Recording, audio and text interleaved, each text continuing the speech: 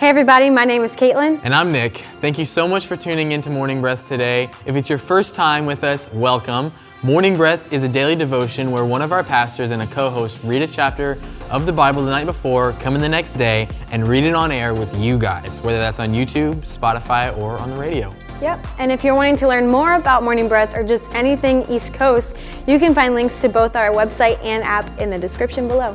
Yeah, we've got some exciting things coming up at East Coast, like Youth Camp. Woo! We're T-minus a week away and counting, and you can sign up your kid until July 11th. We might even take you on July 12th if you really want to go. Day of. We'll do it. We want you kids there. We hope to see you there. Amazing. If you're a leader in your church or business, come join us at our Parkway location for the Global Leadership Summit. It is an event happening around the world led by Craig Groeschel. It's August 5th and 6th, so mark your calendars now and find more information on our app or website. Well, that's everything from us. Let's jump into the Word. You are listening to the Morning Breath Podcast. Please enjoy today's show, hosted by Pastors Matt and Jessica Stahlbaum. Hey, what's up, guys? How you doing, Jessica? Good. How are you, Matt? Oh, I'm wonderful. As Funny, always. we don't really say each other's names How a you lot. doing, Jessica? How strange. I call you Honey. Yeah, that's a good question. What is our pet name for one another? Honey, Honey. not Babe. No. We are I don't know. Hey, babe. I just can't. We can't do it. Oh my gosh, you know what I cannot stand is when servers call me Honey, Right. Sweetie. Yes. When they use affectionate names. Yep. like, I see your face I'm go like red. and I cannot stand when people call me Buddy. Buddy. Oh, no. Oh my gosh. I'm like, when the server or whatever says, hey, honey, like, I want to respond back, oh, hey, honey, how are you? Like, it's just, It's no. like, I think it's a culture thing. No. Calm down. You love when people say calm down. Don't you love when that's like the worst thing to say to people? Will you just calm down? I am calm.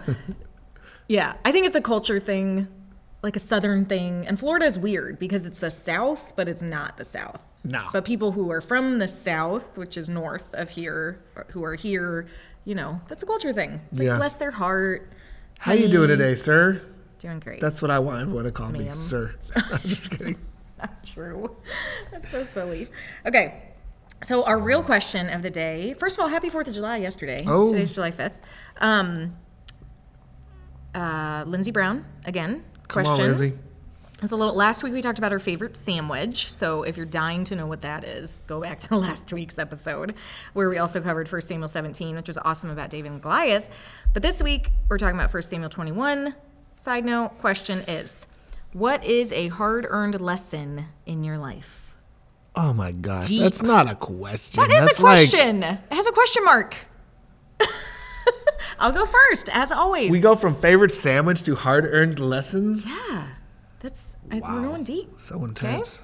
What is a hard-earned lesson in your life? So for me, a hard-earned lesson in my life. So it's not just a lesson that you've learned that's easy. Key word, hard-earned. A few years ago, I said, my theme of the year is that God's timing is actually a thing. I know that sounds so deep, but it's true. Like, I was, you know, in life you pursue different things and goals and dreams and thoughts about your life and vision, and you're like, I want that, I want to get there, and you're like, why is it taking so long? Why God why? When God when? How God how? And then you get there, and then you realize, like, yep, I see you, God. God's timing is actually a thing. Like, his timing is better always than anything we can come up with. You look back, and in hindsight is 2020. Hindsight is actually when you see it through the lens of God's plan for your life. You're like, oh my gosh, thank God you didn't give me that thing or that goal or whatever, even that relationship. Like, thank you for not giving me that when I thought it was the thing that I so desperately wanted and needed in that moment. And always his timing prevails. And so what I've been trying to do is just be obedient, trust God, be obedient to what he's telling me to do in the now, not focus on the future, but be present in the present and be thankful for what I'm walking in right now. So Okay, I won't go as deep. I'm going to keep it casual, okay? Low key. Low key. You know, it's something you have to pay a consequence for. That's what a hard-earned lesson is, right? It's like there's a consequence. That's what I look at it like. There's pain, you know. And I think about my son when he jumped into the side of my sister's van playing tag, and he forgot that he didn't weigh 230 pounds and smashed the side of her door in with his body, like literally, and it was $400. Yeah. Okay. But I locked my keys in my car, which they're electronic, so it's not supposed to happen. I don't even know how that happens. But still. apparently, if you throw them in the center console up in the front, it acts as an RFI blocker or whatever, and RF blocker. So it locked. And so I thought, well, I can just jimmy this open like I have in the past. But I have a newer vehicle. It was very difficult, and I dented my car. Yeah. I dented it. I didn't even know this. Well, I know where the dent is, but I dented it. And I was like, and then so I called Papa Lock. It was only $60 to get in my vehicle. And I thought it was going to be like hundreds. Yeah. It was like $60. Yeah. And I learned a really hard lesson that day. Like, that is a hard-earned lesson in life. yeah, I had to pay the $60 and have a dent in my car. Yep. And I could have just called an expert and had it done. Yep. But yeah, that was sad. So sad. Very sad. I only owned the Very vehicle sad. for like a month And or you two. never even told me about that dent. That's so funny. I think I did. Didn't. Yes, I did. Did not. I did, actually. I remember telling you because you're like, I can't see it. I think you dreamt all of that. That was all a dream. All right, we're in 1 Samuel chapter 21. 21. Let's go. All right. I'll read it all. It's Perfect. short. Take a Perfect. rest. Taking a rest. Then David went to Nob to Ahimelech the priest. And Ahimelech came trembling in fear to meet David and said to him, "Why are you alone and no one with you?" David said to Ahimelech the priest, "The king has commissioned me with a matter and has told me, 'Let no one know anything about the matter for which I am sending you and with which I have commissioned you. I have directed the young men to a certain place. Now what food do you have on hand? Give me 5 loaves of bread or whatever can be found.'" So give me 5 loaves or whatever you got. Whatever you got, but 5 loaves. Yes. The priest answered David, "There is no ordinary, unconsecrated Did bread he like on see hand." the 5 loaves over there? Yeah. He's like, "I see 5 loaves. I want 5 loaves, but I'm going to like be humble and say, whatever you got, whatever you have on hand." And the priest is already like trembling in fear of just seeing him because David just killed Goliath, not that long ago. Okay. The priest answered David, "There's no ordinary, unconsecrated bread on hand, but there is consecrated bread. You may have it if only the young men have kept themselves from women." David answered the priest, "Be assured that women have been kept from us in these 3 days since I set out, and the bodies of the young men were consecrated ceremonially clean, although it was an ordinary, unconsecrated journey. So how much more will their vessels be holy today?" So the priest gave him the consecrated bread, for there was no bread there except the bread of the presence, which was removed from before the Lord in order to put hot bread in its place when it was taken away. Now one of Saul's servants was there that day, detained before the Lord. His name was Doeg the Edomite, the chief of Saul's shepherds. David said to Ahimelech, "Do you not have a sword or spear here on hand? For I brought neither my sword nor my other weapons with me because the king's business was urgent." Then the priest said, "The sword of Goliath the Philistine, whom you killed in the valley of Elah, is here wrapped in a cloth behind the ephod. If you would take it for yourself, do so, for there's no other here except for it." And David said, "There's none like that. Give it to me." Or whatever you got. No, just kidding. Then David Give me arose. Goliath's sword, 5 pieces of bread, or whatever. Then David arose and fled from Saul that day and went to Ashish, king of Gath. The servants of Ashish said to him, "Is this not David, the king of the land? Did they not sing in praise of this one as they danced, saying, 'Saul has slain his thousands and David his 10,000s?'" David took these words to heart and was greatly afraid of Ashish, king of Gath. So fearing for his life, he changed his behavior in their sight and acted insanely in their hands, and he scribbled on the doors of the gate and drooled on his beard. Then Ashish said to his servants, "Look, you see that the man is insane? Why have you brought him to me? Do I lack madmen that you bring this one to behave like a madman in my presence? Shall this one come into my house?" Amen. Amen. Dun, dun, What a dun. chapter. Like, if you think the Bible is boring, you have not read the Bible. It is Yeah. fascinating. Like, Yeah. these words in and of themselves, Doeg the Edomite, Ashish, king of Gath. It's crazy. So, question. Answered. I asked you last week about a big battle that you faced, and let me preface this.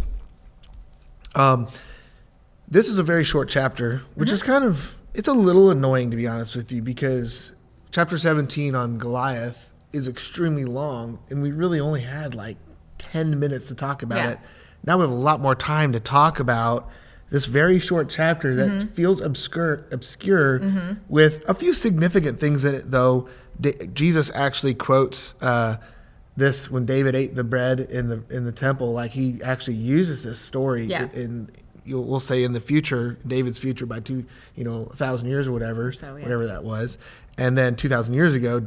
But we talk a lot about the big battle of Goliath. I want to know about the second battle. Okay. The big battle was not actually David's biggest battle. So his first battle, Goliath, that was not his biggest battle. That's what actually got him like in front of the king. It got him notoriety. It got him in his place in his journey. But it was his big battle, though. Right. The biggest battle was actually the second battle that came after that, and it was his fight with Saul. That lasted for decades. Goliath was killed vanquished in minutes. Yeah. Like days. It was over. Saul was fought for decades. I want to call that the second battle. What's this? You mentioned last week that the divorce was very difficult when you were 7, and it made me think of the second battle. Now living with that divorce. What's that like? I mentioned briefly what has come from that is, the first battle is the actual physical, my life had to physically change. I had to go back and forth between my parents' houses, and the second battle of many battles is like the walk of forgiveness. I think, to me, is like not judging my parents, but forgiving them and walking in love, and forgiving even myself for holding on to things for so long. Like just that walk of forgiveness where it's like you forgive and then something comes up and you get triggered, and then you have to forgive again. That's probably been the biggest second battle from the original battle. That's really good. We'll talk more about that just as we keep going. Yeah. But the second battle where we see here in chapter 21 is David is on the run. He's got to basically do things now, kind of take control of the situation. He's got to feed his guys. He's got to get bread from the temple. Yeah. He's got to negotiate with a priest. He's got to negotiate with a king, all because he's on the run from Saul. And here's what I want to say is, like, don't ever be discouraged that you're in a long-term battle. You're not alone. Everybody faces long-term battles. It's funny with preachers, you usually hear about the big battles. You very rarely hear about the ongoing battles, the battles that they're facing that they're not winning every day. Because it's hard to talk about failure. It's hard to talk about current pain. There's a sense of fear when you talk about current pain because you don't want to be judged as lesser than. I've just got to tell you, I won't dive into all my personal current pain, but I'm going through current pain. Look, we all are. Like, everyone goes through current pain. Everyone goes through struggles. I mentioned in my biggest battle was not a battle. It's a battle with self-confidence. It's a battle with shame. It's a battle with internal dialogue and thinking that disables me from having joy and peace, and it makes me worry and makes me overly concerned. It makes me overcompensate sometimes. It makes me do all sorts of things when I'm losing the battle of my identity, my self-identity. And what helps me win that battle is my identity is in God. And it's replacing that baseline thinking with the truth of what God thinks about me. I mentioned where I'm not good enough.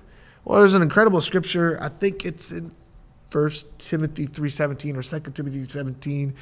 Basically says that I'm adequate for the good work God has ordained me for. Like, he has given me the ability, and it actually is like I am equipped. I am well equipped. Yeah. And so David in chapter 17 said, I'm part of God's army. Like, you're fighting God's army, which meant he is well equipped to defeat the enemy because God, he's now fighting with and for the Lord. Yeah. Well, I'm also fighting for the Lord and with the Lord, and I am adequate for every good work that God has put in front of me and every bad work that the enemy has put in front of me. Yeah. I'm actually adequate to do it. Why? Yeah. Because I'm anointed by the Lord. That's good. That's a good word.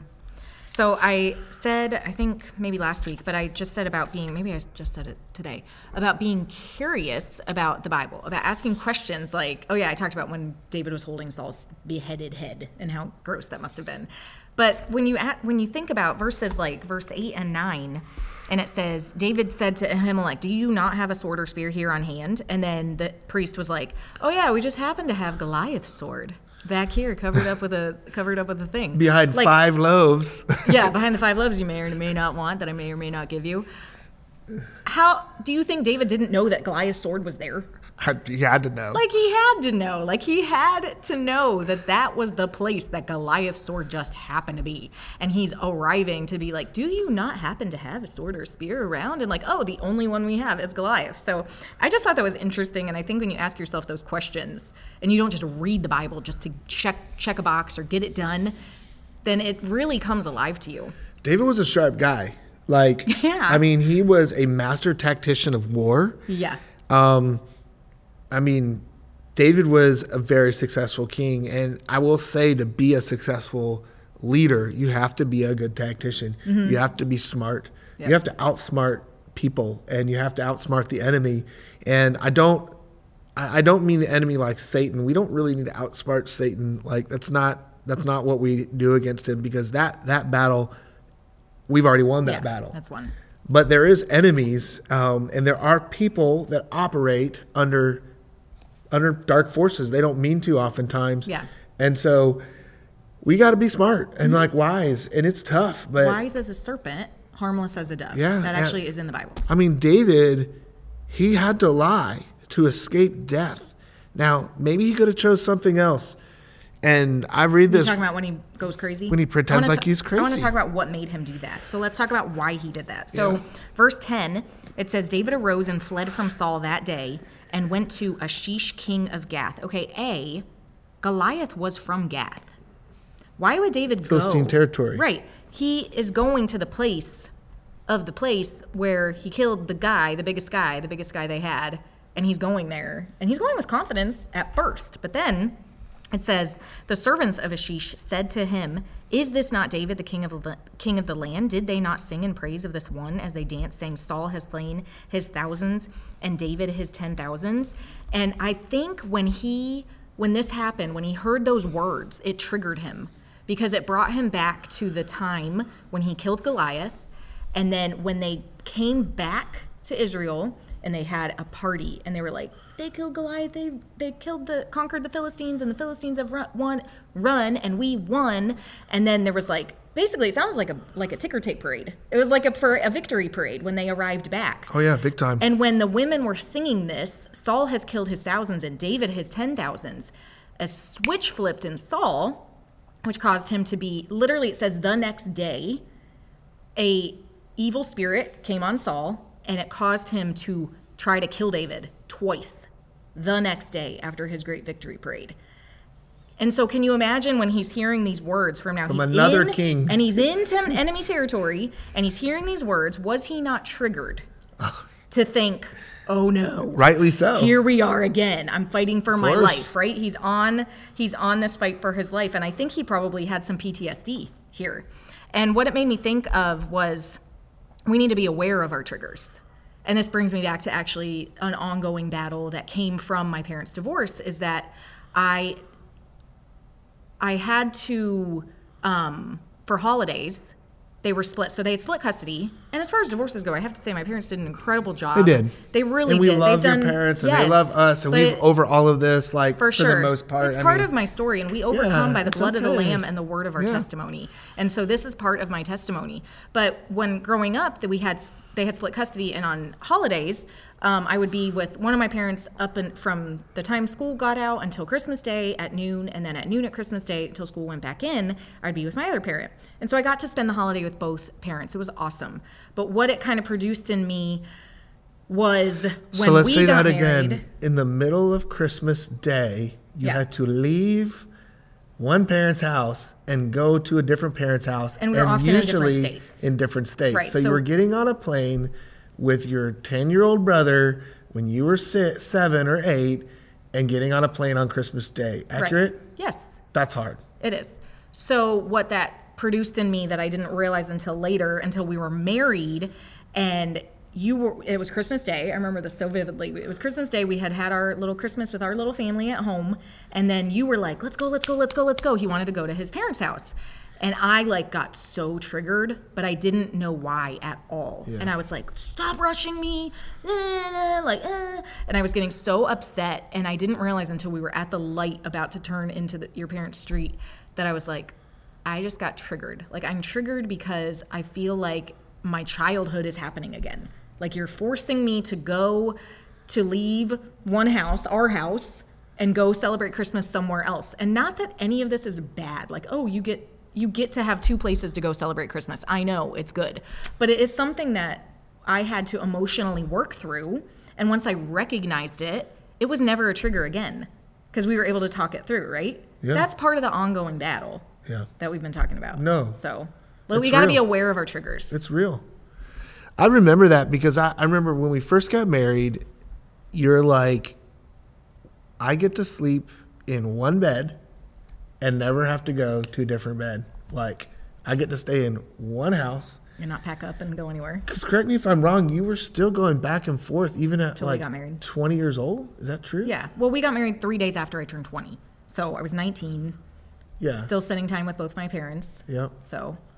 And so and then the first Christmas, we're really aware, we were not aware of any of this. We were actually at my parents' house. I don't know if you remember that. Yeah. And they all left. They all left us.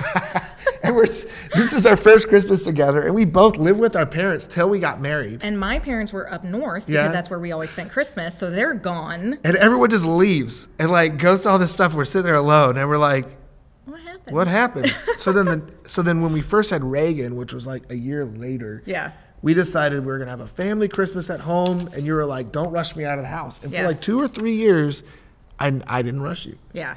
But I thought we were over it. Yeah. I really did. Yeah. And so I remember about year 4 or 5 in our marriage, I was like, let's go now. Let's go. And that's when we had that kind of big revelation because I was pushing you. That was 4 or 5 years into our marriage. And if you realize, if we didn't talk about that and talk that through and realize the root of why I was reacting that way, you could have just taken it personally, and it could have been a big fight that we never resolved. And it was it could have just turned into one thing and snowball. I think that's super helpful in marriage is to actually ask the person. Your story of origin, your family of origin actually plays a huge role in the way that you react and have conflict and resolution and all of that. Yeah, but be willing to ask as well. On top of that is be willing to ask what's going on. Why is this bothering you? Patient enough not to force that answer out of somebody. Yeah. Willing to answer that question and willing to not criticize the answer. You've got to have a relationship where someone can be vulnerable with you without feeling like they're going to get fixed or attacked. People have to just be vulnerable, and it's got to just be okay how that person feels. That's so hard. But if you want a true, authentic friendship with someone, you really want somebody to be a good friend with you, when they share tough information with you, when they are vulnerable with their hurts, when they are sharing a dark sin, when they're sharing a dark thought or a dark feeling, that your response is not gasp. Yeah. It's not, what's wrong with you? It's not, I'm going to go tell on you. Right. It's not, well, why would you do that? It's, wow, I'm sorry you're going through that. Yeah. Or you could have I pray with you? You could have responded why aren't you over that yet? Yeah. Why are you still dealing with that? That happened when you were 7, How much time? So, sorry, I got out of my time. What's our 1 show? minute. We got 1 minute. Yes. 1 minute left.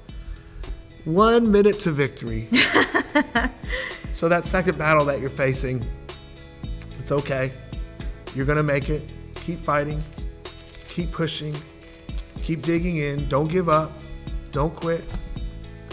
It's the hardest battle you're going to fight, but at the end of the day, God is with you. The same God that helped you defeat that big thing will help you defeat that second battle. Thank you so much for listening to the broadcast. We love you. Yes. We will see you next time. See ya.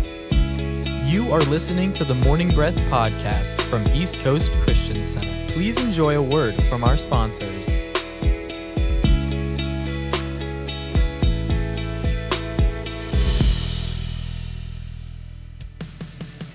At East Coast Christian Center, we are building a life-giving church that lasts. We are one church in many locations with campuses in Merritt Island, Viera, Cocoa, and an online campus that you can attend from anywhere. Here at East Coast, we value each generation and work hard to ensure that no matter what age or stage of life you're in, there's a place for you in our family. You weren't meant to do life alone, so come and find your church home with us. You can plan your visit or get more information online at eccc.us.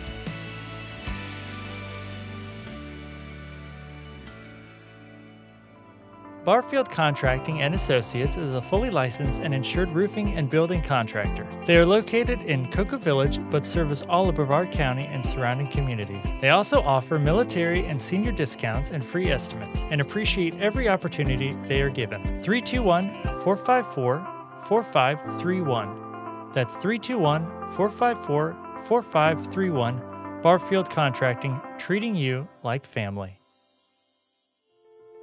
The world desperately needs strong, faithful, and equipped believers ready for battle right now. ECCU provides high-quality instruction at a fraction of the cost of other Christian universities. At ECCU, you will learn who you are, whose you are, and know how to practically exercise the tools God gave you. We offer associates, bachelor's, master's, and doctoral programs in theology and Christian ministry. Our number is 321-452-1060. That's 321-452-1060. Extension 102. Find more information at eccuequipped.com. Are you a young adult between the ages of 18 and 29, seeking community and an opportunity to press into the Word of God on a deeper level? Join us at Mezzanine, Sunday nights at 7. Experience powerful and impacting messages alongside like-minded individuals that are passionate about pursuing the heart of God. Visit mezzanine.church to get plugged in. Hi, I'm Scott Langston. I'm a broker associate who has specialized in commercial real estate for the past 27 years. I sell real estate for RE/MAX Elite. I give free broker price opinions to anyone selling real estate. If you are looking to buy or lease real estate, I will represent you at no cost to you. My phone number is 321-403-1111. My website is scottlangston.com. Go out and make it a great day. Pineapple Garden, assisted living facility located in Rockledge. Affordable care with daily activities and a friendly 24-hour staff, making sure you or your loved ones are safe and secure. Find them online at pineapplegarden.com. For over 30 years, CB Plumbing has been a family-owned and operated business that is dedicated and proud to serve the Brevard County community. CB Plumbing offers both drain and sewer line cleaning for commercial and residential. CB Plumbing for all your plumbing needs. 321-783-6000. That's 321-783-6000. Customer satisfaction is their guarantee.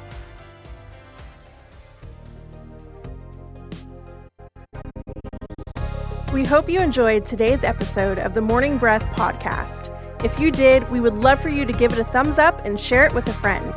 To follow along with our daily chapter list and for quick access to East Coast podcasts, events, and more, download the East Coast app. It's the best way to stay connected with everything East Coast.